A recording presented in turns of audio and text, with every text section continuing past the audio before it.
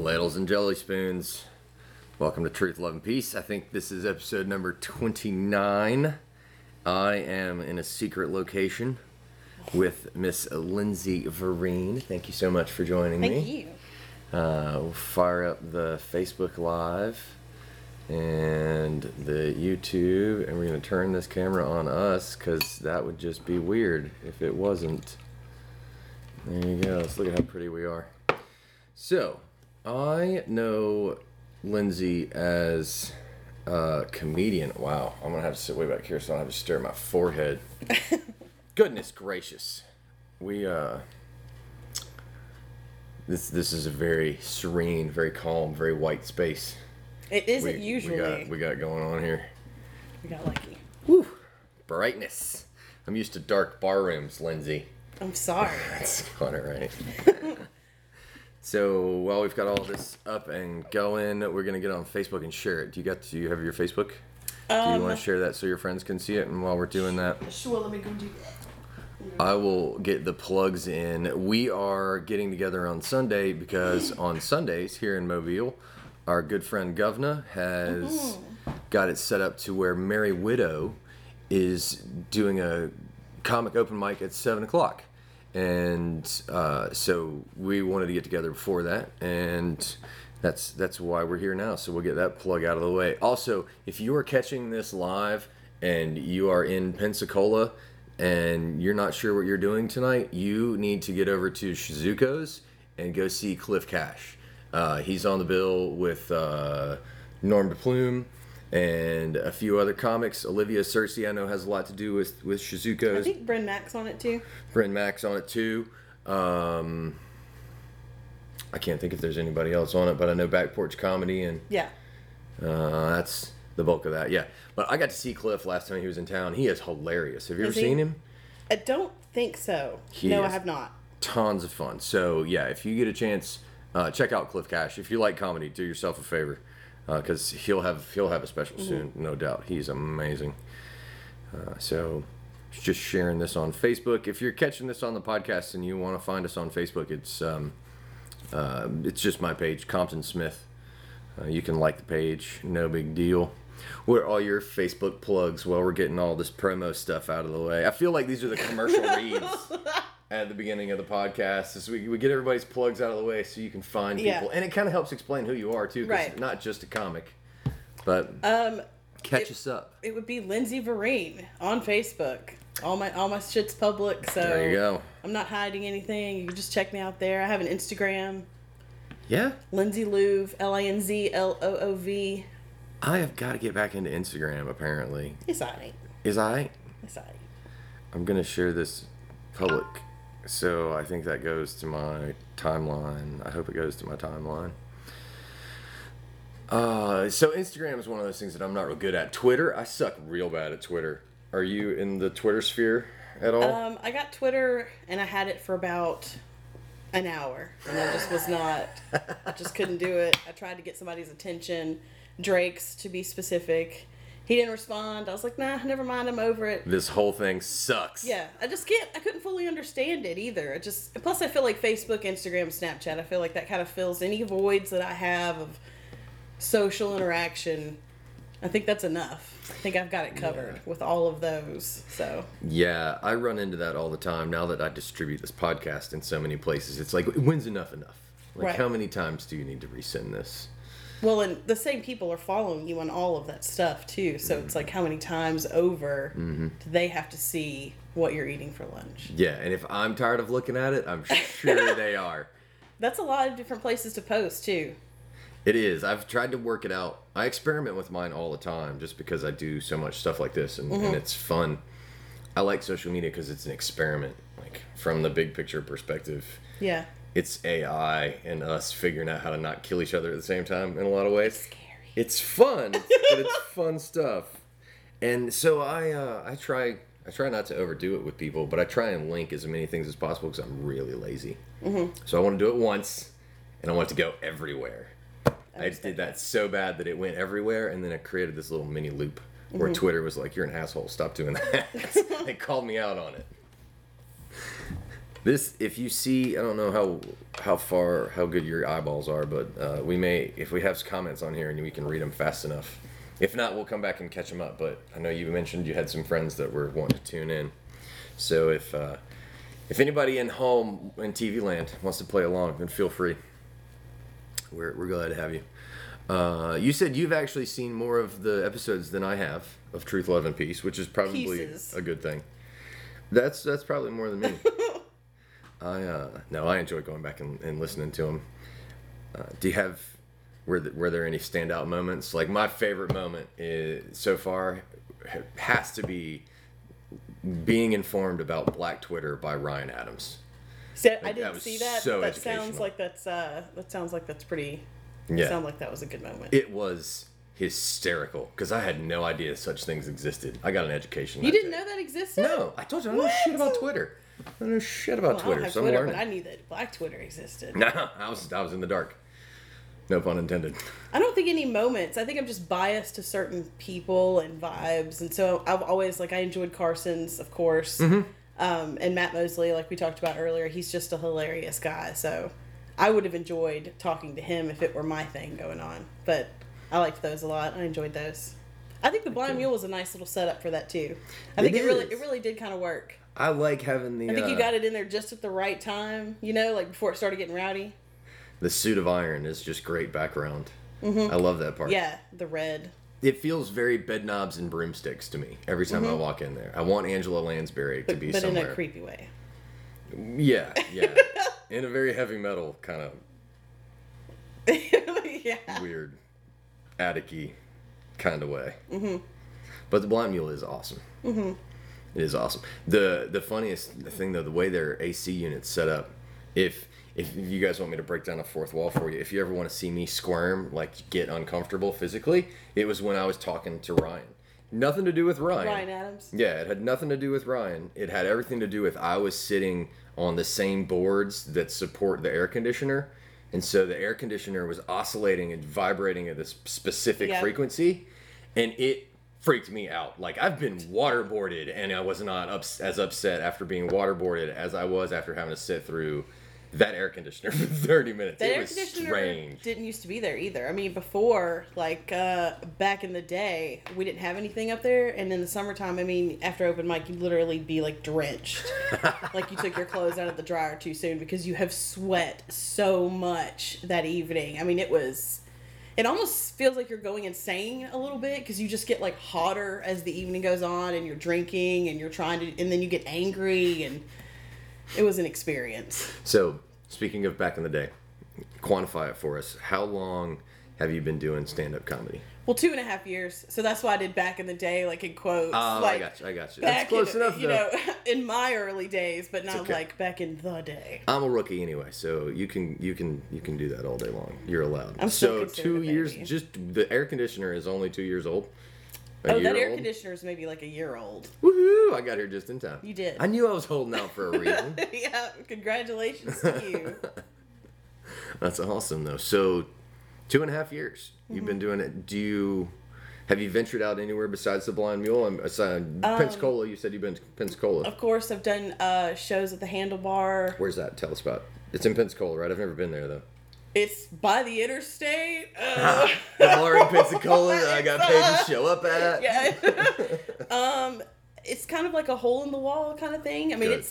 It's real shade, but it's a cool place. I've performed there. Of course, I've performed at Back Porch. Mm-hmm. I've never done any shows there. There's been somewhere else in Pensacola, but I can't think of it right now. And then I've been to Chattanooga, and then I went to Austin, Texas for a week. Did several open mics there, and ended up on some little promotion video for an open mic they had. That was pretty cool. Cool. So I ventured out. Not crazy, but I haven't hit Mississippi yet, which is something I'd like to do. I'd like to hit up Hattiesburg. What's Hattiesburg like? Do tell. I'm not really sure. That's what I want to go. How far away is Hattiesburg, Mississippi from here? I think it's 2 hours-ish. That's it? Yeah, it's not that far. Man, and they do open mics Toya and Free stuff? goes there a lot. Really? She goes, yeah. We need to pick her brain. And I saw, because Bryn and Graham are doing that tour, the Fat Daddies up in Auburn. There's a young lady Never named, heard I of think it. her name's Lindsay too. Oh yeah. She came down and was at the Blind Mule one night, and she came over to Pensacola one night, if I recall. Cool. But nice young lady, good comedian, and it looks like they've got things rolling up there in Auburn too at Fat Daddy's. So that's another open mic that if I can get to, Yeah. I'm trying to get to as many as I can. I was pondering my tight five on the way over here. Oh yeah. And how Your I type can, 5. Yeah, because I'm not barely good at this. Like for a rookie, say that. I've been doing this for 6 months, so I've learned a lot, but I've still got a lot to learn because I don't. I'm still considered a baby at 2.5 years. So It takes so long. It does. Well, you only get so. It's like Tony was saying. He didn't consider himself a comic forever because he just couldn't get enough time on a mic, and it takes so much time on a mic to refine everything. For me, anyway. It does. You know. Well, the thing is too about comedy, you can't practice it really at home. I mean, you can to a degree, but the best way to practice is on a stage in front of people with an audience. You can't do that at home. You can't really do that in the car. You know, you can only get that experience by going to an open mic, and depending on what your city has to offer, what surrounding cities have to offer, you can only get that practice in as much as you are willing and able to get out to open mics. So if you live in a city that has one a week and you're not able to really travel beyond your city, then you are only able to get practice in 5 minutes one time a week. It takes so much extra. That's effort crazy. to get out there. Yeah. And that's why it takes so long to get better a lot of times too. Do you have a routine? Do you have your favorite mics, favorite places to go work out? Well, I mean, of course, the Blind Mule is always going to have a special place in my heart, but I love the Merry Widow. That's a great venue. Yeah. And then Austin, Texas was just an amazing place to go because it was like everywhere you went, you were treated like you were like a real contributing, amazing artist, person of the world. They were like, "Are you signed up for open mic? Yeah, you get free drinks because you're an artist and you're contributing." I mean, it was like the best feeling in the world. I mean, That's awesome. It was really rewarding. And people, you know, a lot of times, sometimes in Mobile, like people are there, but they don't even know that comedy's going on, or comedy's more of an afterthought to people already at a bar. In Austin, it was like, they came here to see comedy. They are waiting to see you. They are paying attention. It was great. We need more of that. Yeah, There are a lot of people it really made working me on it, though. hungry. That's great though, and that's good to hear because like Governor doing this one on this at the Merry Widow. There's more and more That's a shows great being venue. added. Yeah, and the listening room. They've started booking shows over at the listening room. Every time I see a show pop up, it's like, oh, good. When I get good enough, that's one more place I Yep, can get paid. for sure. It's one more place I can get paid. And there's Satori right down the road now that they've come back. They had an open mic for a while, then they went away, and now they've come back. What's the deal there? I know nothing about that. It's a little coffee shop. I like A long coffee. time ago, it used to be like a music shop. It's a real cool place. It's an open mic, so it's comedy, music, poetry, whatever anybody wants to get up there to do. But it's a completely different crowd than the Blind Mule, so Hey, that's good. it's always good when you can Fresh try audience. out completely different crowds and completely different people and see where. Oh yeah, Yeah, that's an awesome thing. for sure. I don't know how much of your material you want to talk about, but the bit you have about your mom Which and one John now? Travolta. You what now? And is it John Travolta? Or Vince Vaughn. Vince Vaughn. Yeah. Yeah. That's fuck because I love that whole era and genre of movies, and so every time you do that bit, I think of movies I haven't thought of in forever that just come out of that whole thing. That whole bit is fucking classic. Well, thank you. But I don't really have a question about that as much as I'm interested what your take on comedy is. Like, what's it looked like over the 2 years besides getting a new air conditioner at the Blind Mule? Like, Yes. how's it changed? How's it been? Because that's what I'm in the beginning of embarking on now, and so I'm always fascinated on what other people's experience has been. My experience was I was really spoiled in the beginning. I had a really great start. Yeah. Like I got laughs. I mean, I'm not really trying to brag, but I got laughs the very first time I got up there. I got booked really quickly within doing it, and then continued to get booked for a while, and then was getting out of state really quickly, and then it just sort of all seemed to come to a halt. And that was really hard for me to deal with because of the start that I had had. And I kind of had this false sense of reality that it was always going to continue to go up from there. And so it was really hard to deal with when things started to slow down. I think it just kind of got spoiled in my beginning. But it seems like in Mobile, we were doing really great for a while, and now it seems like it's died down a little bit. And now we're trying to pick back up again. Because we had a lot of different things going on at different places, but we kind of lost them. Mobile's sort of, I love Mobile, but a problem with Mobile seems to be like we have a lot of potential, but we don't really know how to use it. We have a lot of talent, but we don't know really how to market it. I gotcha. You know, we don't really know how to facilitate it and make it happen. But the longer I've done comedy, the more I've learned, and the more I've learned that there is more to learn. Always. Yeah, like I thought I knew a lot, but now I realize I really don't hardly know anything about comedy. But it's been a great experience. I mean, the people that you get to meet, the people that you get to have connections with, the kind of connections that you make with, like, to people all over the world, all over the nation. I mean, it's an amazing experience. The friends that, you know, the people at the Blind Mule, they all become kind of like your family that you see every week, you know. That's very true. And when one of them's not there, yeah, you're like, everybody's like, where's they at? Where are they at? Where's so and so? It's very true. That having a place to get together and having something to gather around is very cool. I've enjoyed learning how to write bits. I had a little bit of experience as a speaker beforehand, so the stage fright wasn't as big a deal for me as the learning how to be funny on demand. How'd that go for you? I was always kind of the class clown, so that's not that hard for me. What was difficult for me was learning how to just kind of control myself, like keep it toned down to a degree. Being organized. I really struggle with organizing, like, my set and how to go and the flow of it and making it all make sense and what order to put everything in. That's what I struggle with the most. Or also sometimes just being in my head too much to where I overthink it and then I'm not funny or I'm not myself enough because I'm overthinking it or I'm getting insecure. I can empathize with that one. I know exactly what that one feels like. It's like if I could just let go, you know, it'd be great. But sometimes you can't let go. Or like on paid shows, I would always get in my head too much about people actually paid to get in here. You know what I mean? This isn't an open mic where whatever.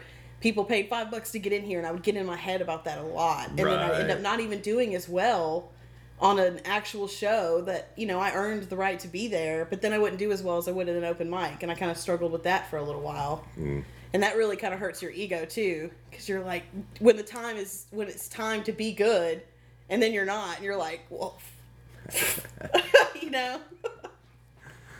Yeah. That's one of the things that I knew enough about comedy since I've been a comedy fan most of my life that when I got into it, there was something about just experiencing it and not having to overwork it that I needed to just be involved in and be immersed in.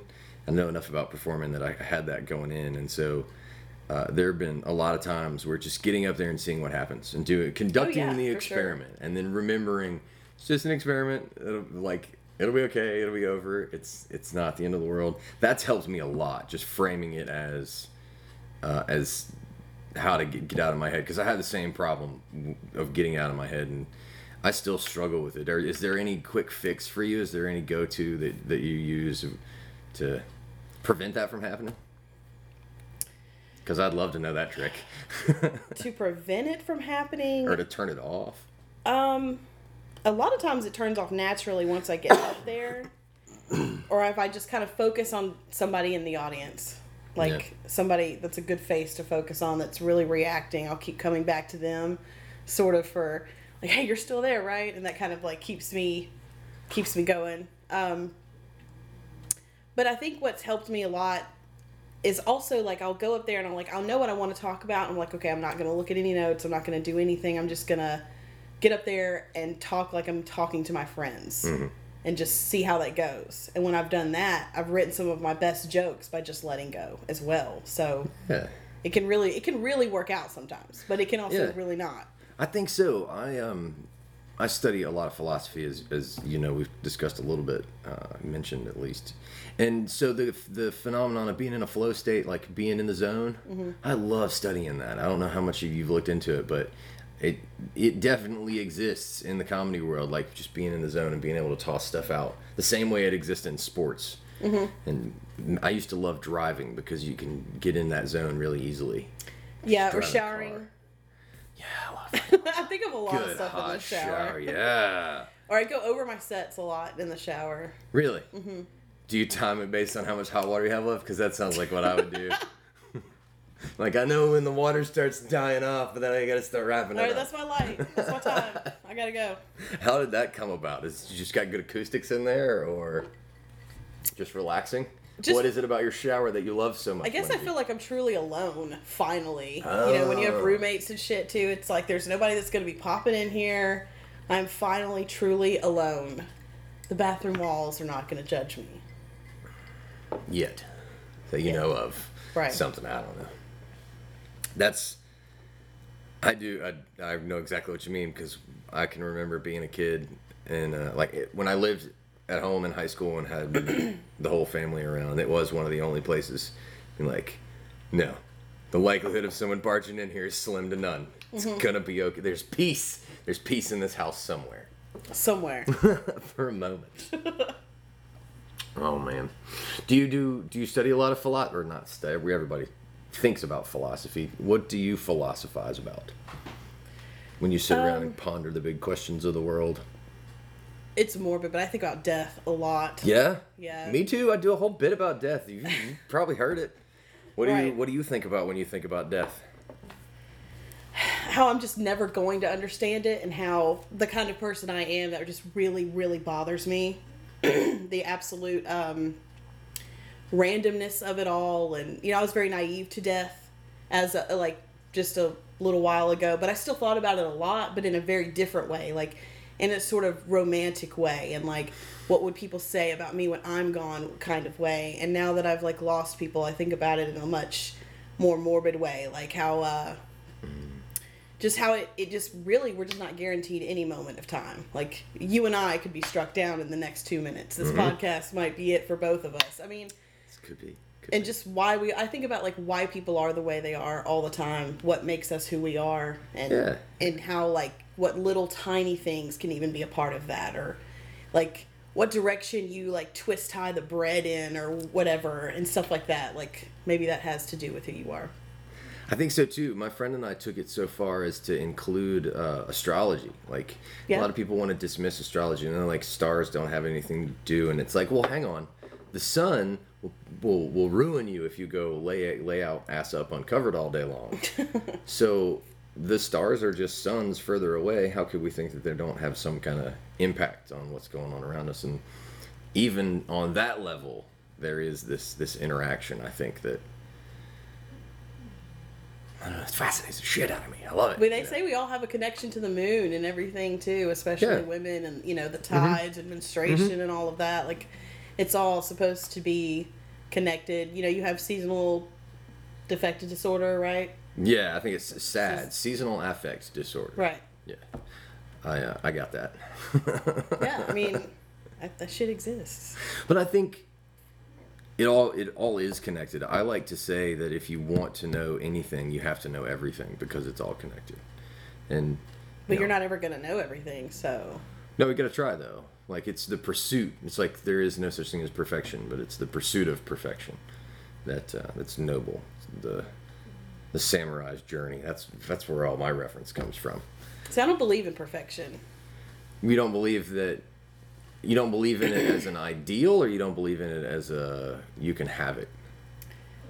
I just don't believe that anything's perfect. I don't know. I just don't know if anything perfect exists. I mean, I guess that's a matter of opinion as well. I mean, I guess you could say a flower is perfect. Well, but okay, so we're thinking about two different things. Like, if I asked you, describe a unicorn, how would you describe a unicorn? You know, cute and pretty and fun, I guess, and all that stuff. The important parts. Yeah, sure. The defining parts would be, without me saying them, you would come up with those things. What are the defining parts of a unicorn? Just say it for me, please. The horn. Thanks. So in a way, there is this co-created That's what I think perfection is. It's this, like Plato would call it the ideal forms. You're not gonna go play with it, but it's out there for us to ponder. Yeah. That I love that unicorn thing because I pulled that on somebody in an English class once upon a time as a freshman. They did not like me. It's too funny. But unicorns aren't real. Yes, they are. Describe. Yeah. Anyway, that's a whole nother tangent. That's a whole nother tangent altogether. So, from a philosophy standpoint, how does that tie back into your comedy? That dark sense of humor, is it always there, or is it something you're aware of?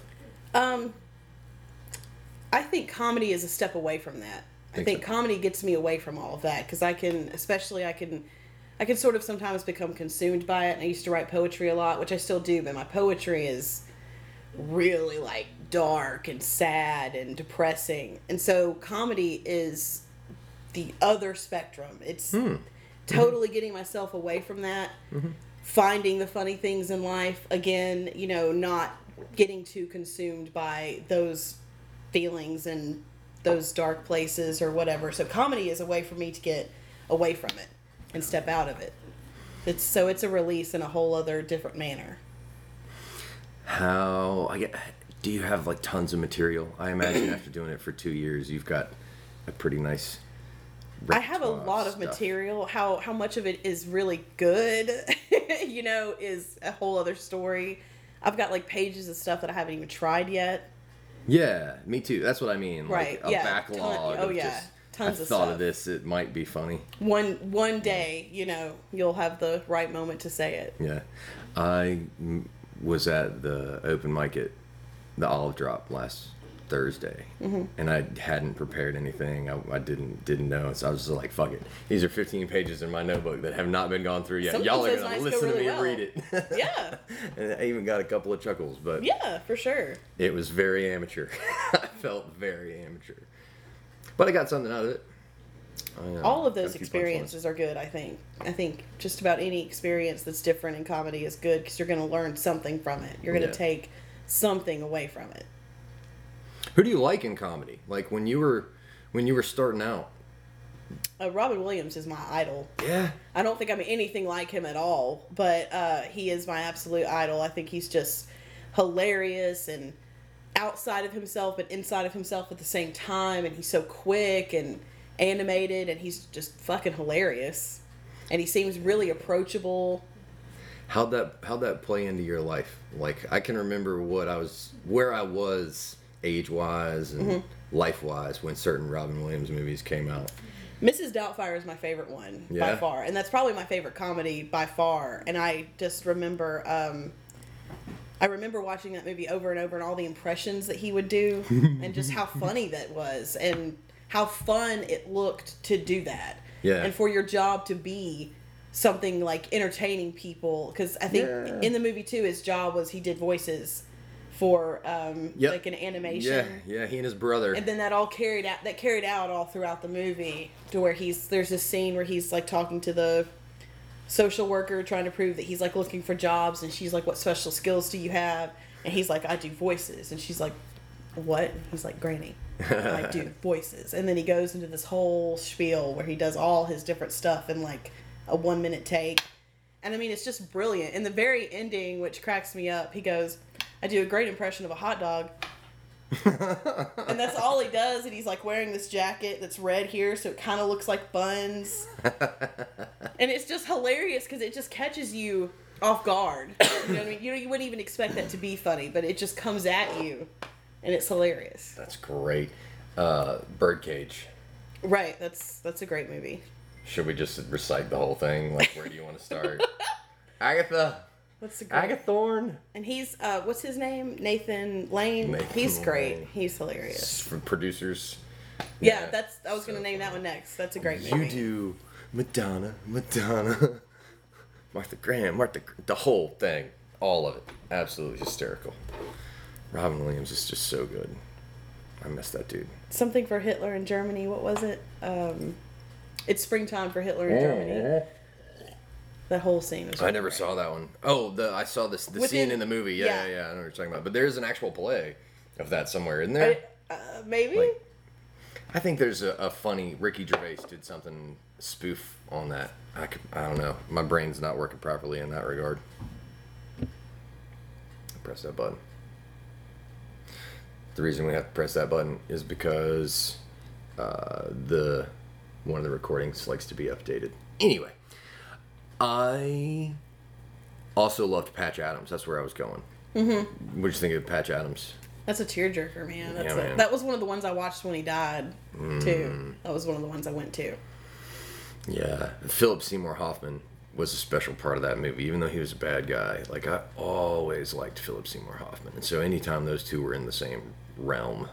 It was a really good look at mental illness, I think, and just the care of older people, too, because a lot of times people forget about older people. They just seem to not give a shit anymore and just let them fall by the wayside. And a lot of times all they really need is just someone to care or a little bit of stimulation or people to continue to treat them like they're alive. Yeah. You know, because a lot of times people get old and they get a little decrepit and they lose some of their abilities and people just treat them like they're just not even there anymore already. Mm-hmm. And that's pretty sad, I think. It is. It is. The, grandparents just being taken and left in nursing homes and not being part of the family. That's terrifying. Also, I have Alzheimer's runs in my family. That's one of the things about old age that terrifies me. It is for me too. It doesn't run in my family, but that is scary. So I'm sorry to hear that. Man, I can't. Do you have nightmares about losing your memory? Not nightmares like when I'm sleeping, but I do have like day nightmares where I just think about, God, that would just be awful. I can't even imagine most days how terrifying it must be to watching my grandfather go through it was eye-opening. I'm sure. It was eye-opening. But I don't get too caught up in the mortal coil. I used to debate with my brother all the time, and I'm very much on the reincarnation. We're more than meat suits. Mm-hmm. My brother is in the camp of something like none of it really matters. And so we go back and forth in these two battles all the time. Do you have that discussion often amongst other people or with yourself? With myself a lot. Yeah. I kind of go back and forth with Christianity because I was raised with all of that, and I would not necessarily sit here and call myself Christian, but I will catch myself praying, when I need to, or I think there's something bigger than us out there for sure. There's got to be. I mean, we cannot be the end of it all. I mean, that's just how sad that's would crazy. That be? Right. That's crazy to me. But is there like a big, God up in the sky that like controls what happens to us and already knows what's going to happen to us? And is there a heaven and a hell? I don't know about all that. I don't know. Yeah, I like Jean-Paul Sartre. I like the thought of reincarnation, though. I really like the thought that you could become something else. And yeah. I mean, isn't it supposed to be like if you were a bad person, aren't you supposed to sort of become something like... The idea of karmic debt. Right. And I kind of like the idea of that, although I don't know why, because it might come back to bite me in the ass. The version of karma that I like lately, that is one interpretation that karma has to do with you reincarnating, and you can reincarnate up and down. That's not... probably not the best. That's not the one you'll get from the gurus and the people who teach it a lot, from my understanding, which is limited. But the version of karma that I really enjoy, the interpretation that I like, is that karmic energy is this thing that we always carry around with us, and if we choose to carry around this incestuous, septic, toxic stuff, then it's not that we have put this out into the world and it comes back to us, but that we carry it with us, and then when something in the world comes back around to us and agitates us in just the right way, then that ruptures, and that's this karmic negativity. So it's, instead of it going away from us, it's something that we're always a part of us. It can be, yeah. And it's one of the reasons that things like meditative practices or, however you want to look at it, multiple different types of therapy, yoga, just psychotherapy or psychology, talking to somebody, all of those forms can help reduce that, which is one of the reasons that I like the model, that it's something that's ours and we carry it around with us, as opposed to it being out there. Because if it's in me, I can do something about it. You can control it. Yeah, you can do something about it for sure. I like even the illusion of a little bit of control makes me happy. Especially these days. So far gone. Do you get into any of the meditative practices or anything like that? Or better yet, scratch that. Let's go back. I have an interesting history with religion and Christianity, and I was raised Episcopalian. So I would love to hear a little more about what you elaborate on. We're raised Christian, and how that affects you now. Like, and I'll give you my version of God is just the parts of physics and the universe that we haven't explained yet. So I'm okay with there's more than us, but I'm a little less inclined to think that it's a deity. I think it's something that's accessible on some level, and that's kind of my framework for how truth, love, and peace became my ideal belief system.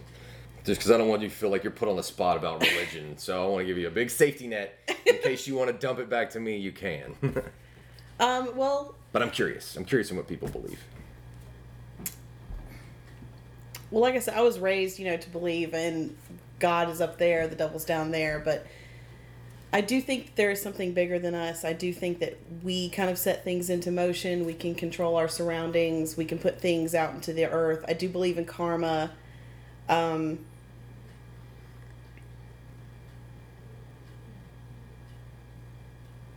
don't really think that there's like a heaven and a hell, but I do feel like when you die that there's got to be, it can't just be, I don't think you just die.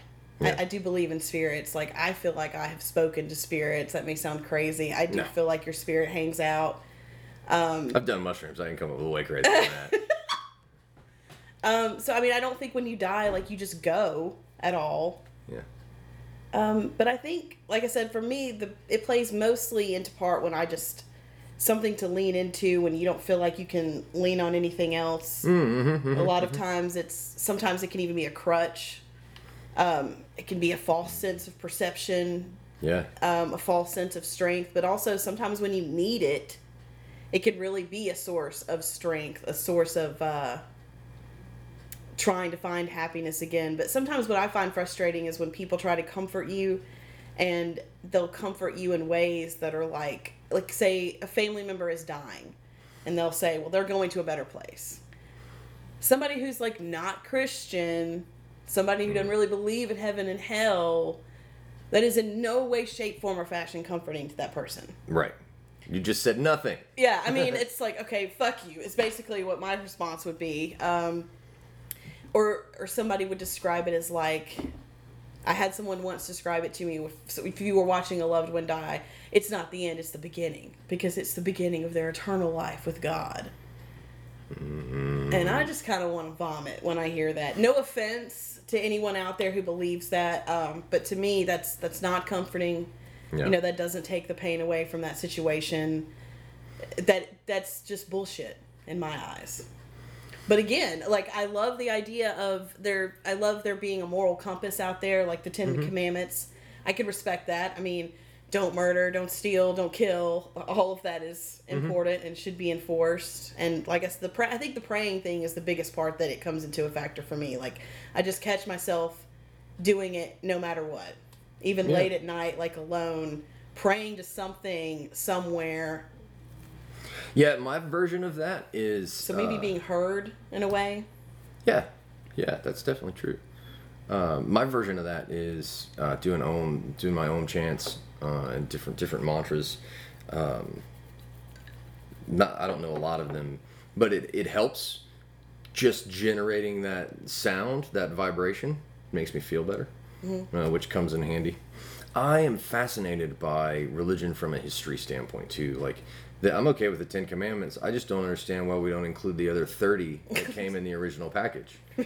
Yeah. Like all the other good versions of history out there that have gone by the wayside that have just as much to contribute.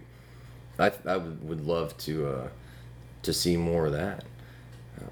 And my biggest thing with the deity part, with the God part, is when it's used to absolve ourselves of some sort of responsibility. Right. I don't. Yeah. Exactly. I agree with you on that. When it's taken too far, or when people capitalize on their faith to be discriminatory and be hateful, that's obviously that's not cool at all. It's like, in the name of Jesus, I'm gonna beat the shit out of this homeless person or this gay person. I mean, that's just all of that taints all of that for a lot of people, and I think that's what a lot of people don't understand too, is that kind of stuff has turned a lot of people away from it. Yeah.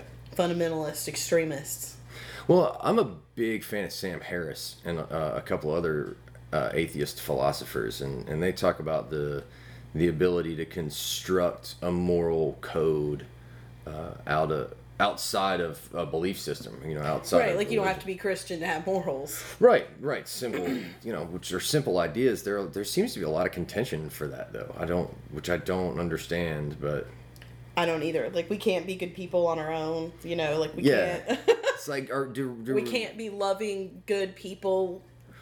Well, the without necessarily believing in a higher being. I mean, how does that is a little ridiculous and doesn't sound very Christian to me. No, it doesn't. It doesn't. I think it makes just as much sense to say that anybody can come up with the concept of do unto others. Right. I think that's where it starts. I think that's how even animals, even whales will come and save dolphins or seals, that are ultra altruistic, because on every level we know what fear is, and so just this slight ability to empathize makes us not want to go be assholes, except for when we're starving to death. When animals are starving to death, they will eat a monkey butthole first while it screams. Ugh.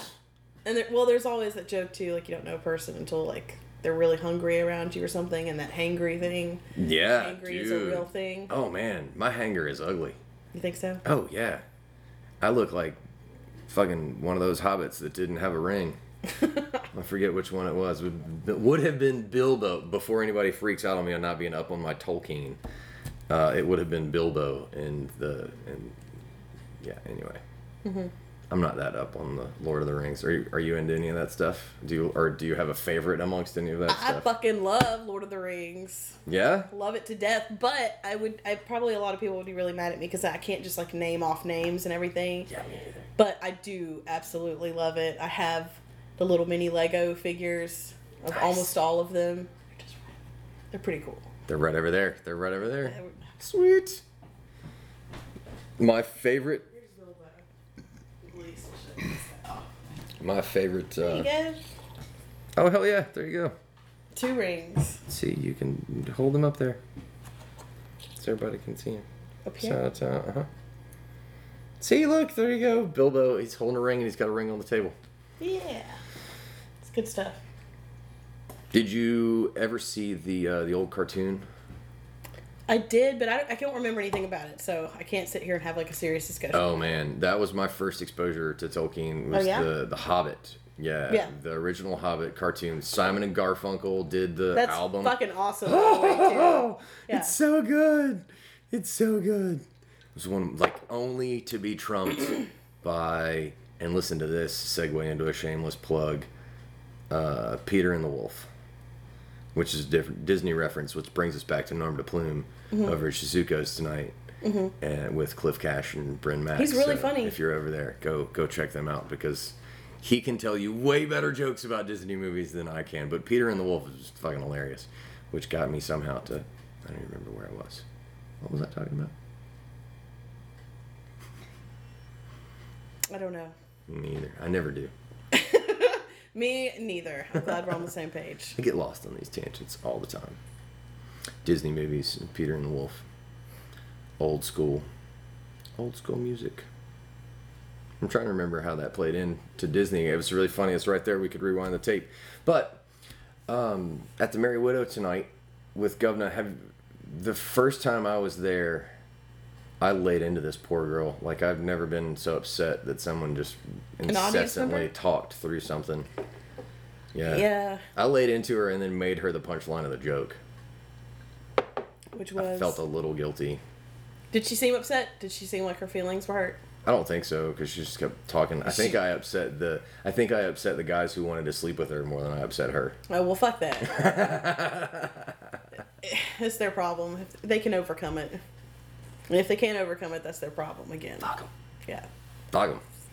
But I mean, it is obnoxious. It seems like, too, a lot of times the people who want to talk a lot, they sit up right up front. So I'm not really sure what that's about. They'll sit right up front and they will just blatantly talk through your entire set.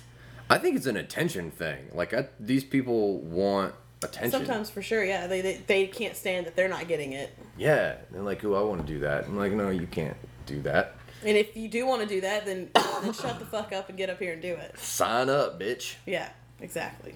I'm pulling up this Facebook to see if there are any comments that we should address. Anybody that we want to talk to. Don't know. Looks like there are a couple of comments there. Thank you to all of you that have tuned in so far. And thanks to those of you watching right now. Let's see. Sunny Rose Klein, Heather Jackson. Those are... Do you know who Sunny Rose is? Yeah. There you go. Say hey to all those people. Hey, You know Sunny. them Hey, folks. Heather. What's up? Yeah. Those are my girls. Those are my ladies. Hell yeah. Thanks for hanging out, ladies. Shout out to my ladies. Yeah, we appreciate y'all sharing it, watching it, all that good stuff. If there's anything you want us to mention or laugh about that we haven't, tell us now. Speak now or forever hold your peace. So, going back to the big overarching, like I said, came up with this whole truth, love, and peace thing as kind of, it's my version of a belief system, ideals. It has to do with all my communication background, but it's fun. It's fun, and I like philosophizing about it, and I like simplifying it, and I'm trying to frame that into a question that would be fun for you to to answer with enough carte blanche. What I'm trying to do is set you up to talk about what you want to talk about. Like, is there anything that's important to you that I don't know to bring up? Well, I don't know. When you put me on the spot like that.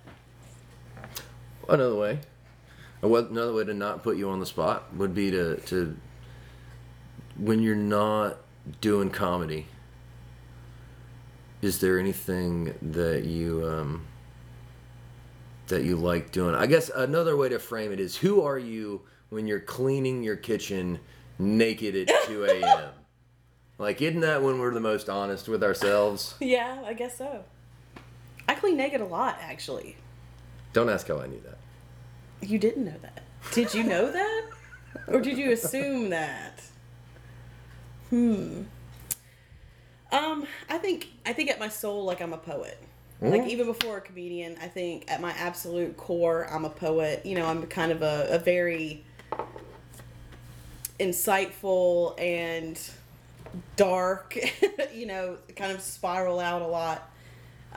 Does this come out of the hopeless romantic thing Oh, that you yeah. were talking about earlier? Yes.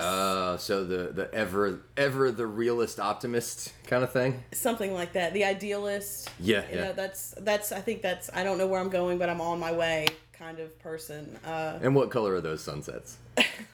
Mine are purple. Mine are purple. I mean, yeah, hell yeah. Purple, blue, green. There you go. Yeah, fucking Rex, the color of royalty. I like that. My friend was telling me that the reason that purple is the color of royalty is because before the solar system was interrupted, that was the color of the natural sunsets, and so the kings and queens claimed it as their own. Mm-hmm. It was like, right, humanity survived Nibiru, which was Tiamat at the time, bouncing through the solar system, and sunsets changed color. It's bullshit. Mm-hmm. They came up with purple way before that. Mm-hmm. Do you like conspiracy theory stuff like that, like ancient aliens and stuff? I fucking hate the alien shit, man. Why? I just hate it. Tell me about it. Because people just go to it all the time. Like, Well, tell me about it. Why do you anything that hate somebody can't explain, it was aliens. Well, Come then on with it. you'll like my version of the Come alien. on with that shit. You'll like my version of the alien thing then. Well, okay, what is it? We don't need them. Oh, okay. My version of the alien thing is like straight up astronaut cowboy intergalactic refugee rebels that showed up and were like, hey, look, we can get these dumb monkeys to do tricks. Watch this. And then they manipulated some people and they took off. But not like helped us evolve. Just took advantage of us because we were just dumb monkeys to them. I just don't think that's my version of it. They're that interested in us, and if they were, they would have already done whatever the hell it is they'd want to do with us. Yeah. I mean, what would they be waiting on if they were going to do some stuff with us, to us, whatever? Well, most of the stories that have any real credence, I think, go back to if there was ever any alien interference in my mind in human history, it would have been back when these supposed aliens were here, the Anunnaki, as the story goes, and they had humans mining gold for them. Like, okay, I can kind of buy that because they're not coming back and they're done and they're gone. So if they're gonna do anything, they made some mining monkeys. Wasn't there the last Indiana Jones movie, right? Kingdom of the Crystal Skull? Yeah. See, that's what ruined the Indiana Jones movies, is they fucking tried to bring aliens into it. Because they had the aliens. I know, it's like Indiana Jones does not care about fucking aliens. He's an archaeologist. What the fuck? That movie was so bad. I love the alien stuff. It's fun and it's fascinating. I don't think it's necessary. I do think there's other life forms. I mean, for the record. Sure.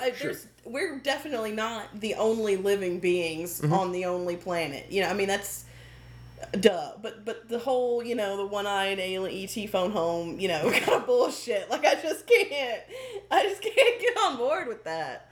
I think the story of the Anunnaki and these people that came from the sky is actually just telling this oral tradition that's talking about a group of people that came from the north to the south in Middle Europe, but because they lived up on these massive ice sheets that were miles high, a totally the different story culture. became they came from the sky. But they and there's a lot of evidence for these cultures that existed in Northern Europe and a long time ago. The Swidarians is the popular name that they're going by now, and that they came down and influenced the building of Göbekli Tepe. I don't know if you're familiar with that at all. No. No? No. Oh, man. Well, we'll talk history some other time then. I am fascinated by supernatural conspiracy theories a lot more. Like, though. yeah? Do tell. And What do you unexplained deaths, and like the woman, I think her name was Mary, who literally self-combusted. Oh, yeah, I remember hearing about that. And what caused that. It was in New York a while back. And all the decades ago. All the different theories, you know, that play into what would cause somebody to do that, or disappearing, or what's the one? I think they were Swedish and they went camping, and like all that was found was like their shoes or whatever, and blood and like a trail, but they had just disappeared, like all kinds of stuff like that. I've heard of a couple of those. There's one that I don't know if we're talking about the same one in Russia, where there was this expedition team, these college students with a professor that went out. Maybe that's the one that cut their way out of their own tents. Yeah. That's the one I was talking about. Yeah. Those were aliens. But see, I've watched the one about what happened to Amelia Earhart, and somebody would always go to aliens. Like, it seems like all of these conspiracy theories, and then aliens will like always be one of them for every single situation. That to me is really annoying. Well, okay, instead of the aliens for the one in Siberia, like, that's some really strange stuff. There are no prints in and out. Just the evidence stacks up real weird. Now, granted, they got there days after the fact, but what do you think about possibilities for that one? Man, I couldn't tell you. No. I don't think I have the brain capacity to be able to tell you. What do you think of the stories that the indigenous people tell out there about the lights that hurt people? And I think they definitely saw something. Like, I don't think people, well, I don't know. I don't think all of those people just made that shit up. Right, I think they definitely saw some things, and I believe in mind over matter a lot. So I think your mind. Men that stare at goats kind of thing.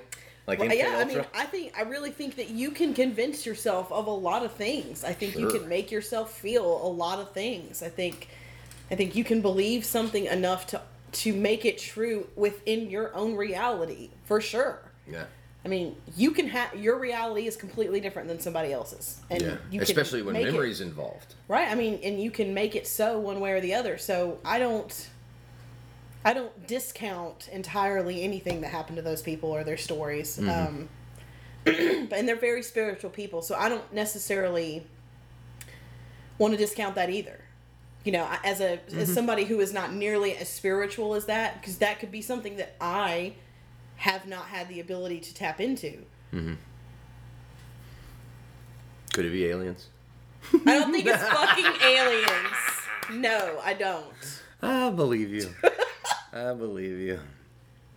Oh, man. That would be neat if we had... But then that gets into interdimensional stuff. Like, have you heard the theories about Bigfoot being able to move interdimensionally? I don't see why Bigfoot couldn't exist. I don't see why. I'm okay with Bigfoot existing. I'm not okay with him being an alien. Like, that he's can not. teleport. Why would he be an alien? I mean, he looks so much like just... I know. He could just be a hairy ass fucking man. He just creeping around trying to mind his business. Like, because, okay, all of the sightings of him, right, are him just, like, walking by. He's never fucking with anybody. How many men do you think can keep themselves out of fuck all trouble long enough to not get caught for decades? Centuries. I don't think so. Like, I can't, he's not, maybe Neanderthals. Neanderthals were smarter than us at one point in time. They had bigger brains. There's a guy named Lloyd Pye that has all kinds of theories about the different possibilities of what those primates were. Even Jane Goodall said, we know that these giant orangutans existed and these giant chimpanzees existed. So I would agree. There's definitely something there. And we know 30,000 years ago in Siberia, what they thought was a Yeti was actually what a Australopithecus, like these giant chimpanzee, 8-foot tall orangutan. Right. Like, holy shit. Mm-hmm. Can't even imagine. What's your favorite cryptozoological creature? Which one do you like studying the most? Or listening to stories about? Do I have to pick one? No, you can go with a handful. I'm okay either way. Are there any that you preferred? Like, which ones do you listen to on repeat? I guess that's a good way to put it. I don't know. Or let's just go with this question. Hang on, we're gonna set this up properly. What do you like to binge watch? In general? Yeah. What's the last thing you binge watched? Fucking Hometown. That's a podcast on about Northern Alabama, right? No, it's What is Hometown? This country couple living in like this tiny town in Mississippi, and they're redoing homes for these people who are like moving back home from a really big city, which I don't really understand. But they're like coming back to Laurel, Mississippi to live out their lives, and they're making these shitty homes, their dream homes for them. And also Will and Grace. Oh, Will and Grace, yeah. So those two things. The new Will and Grace? No, I started from the beginning. Where is that? Because I would love to go back Hulu. and watch those. It's on Hulu? That's awesome. What is, I can't remember Nick Offerman's wife's name. Megan Mullally. Yes, Megan Mullally. Her character is absolutely hysterical. It was always my favorite part of that. Sometimes she's a little too annoying for me. Yeah, that's why I like her. It reminds me of me. You think you're annoying? I have the ability. Have the ability. Who do you like on that show? On Will and Grace? Yeah, do you have a favorite, or is it episode by episode? I couldn't hang out. Well, no, I take that back. I could hang out with him. Sometimes he's annoying, but Jack, the overall character, he's just hilarious, and physically he's a great actor. I mean, he's just his responses are just really he's just a hilarious, funny character, and he seems like he would be a lot of fun to kind of do some things with. Like, he goes, Karen, he's always like, take me to lunch. He's just so sassy, and he's just so, he gets whatever he wants, and the way he's able to live his life, he's always able to have somebody paying for his shit somewhere, right? Like, it's crazy. Yeah.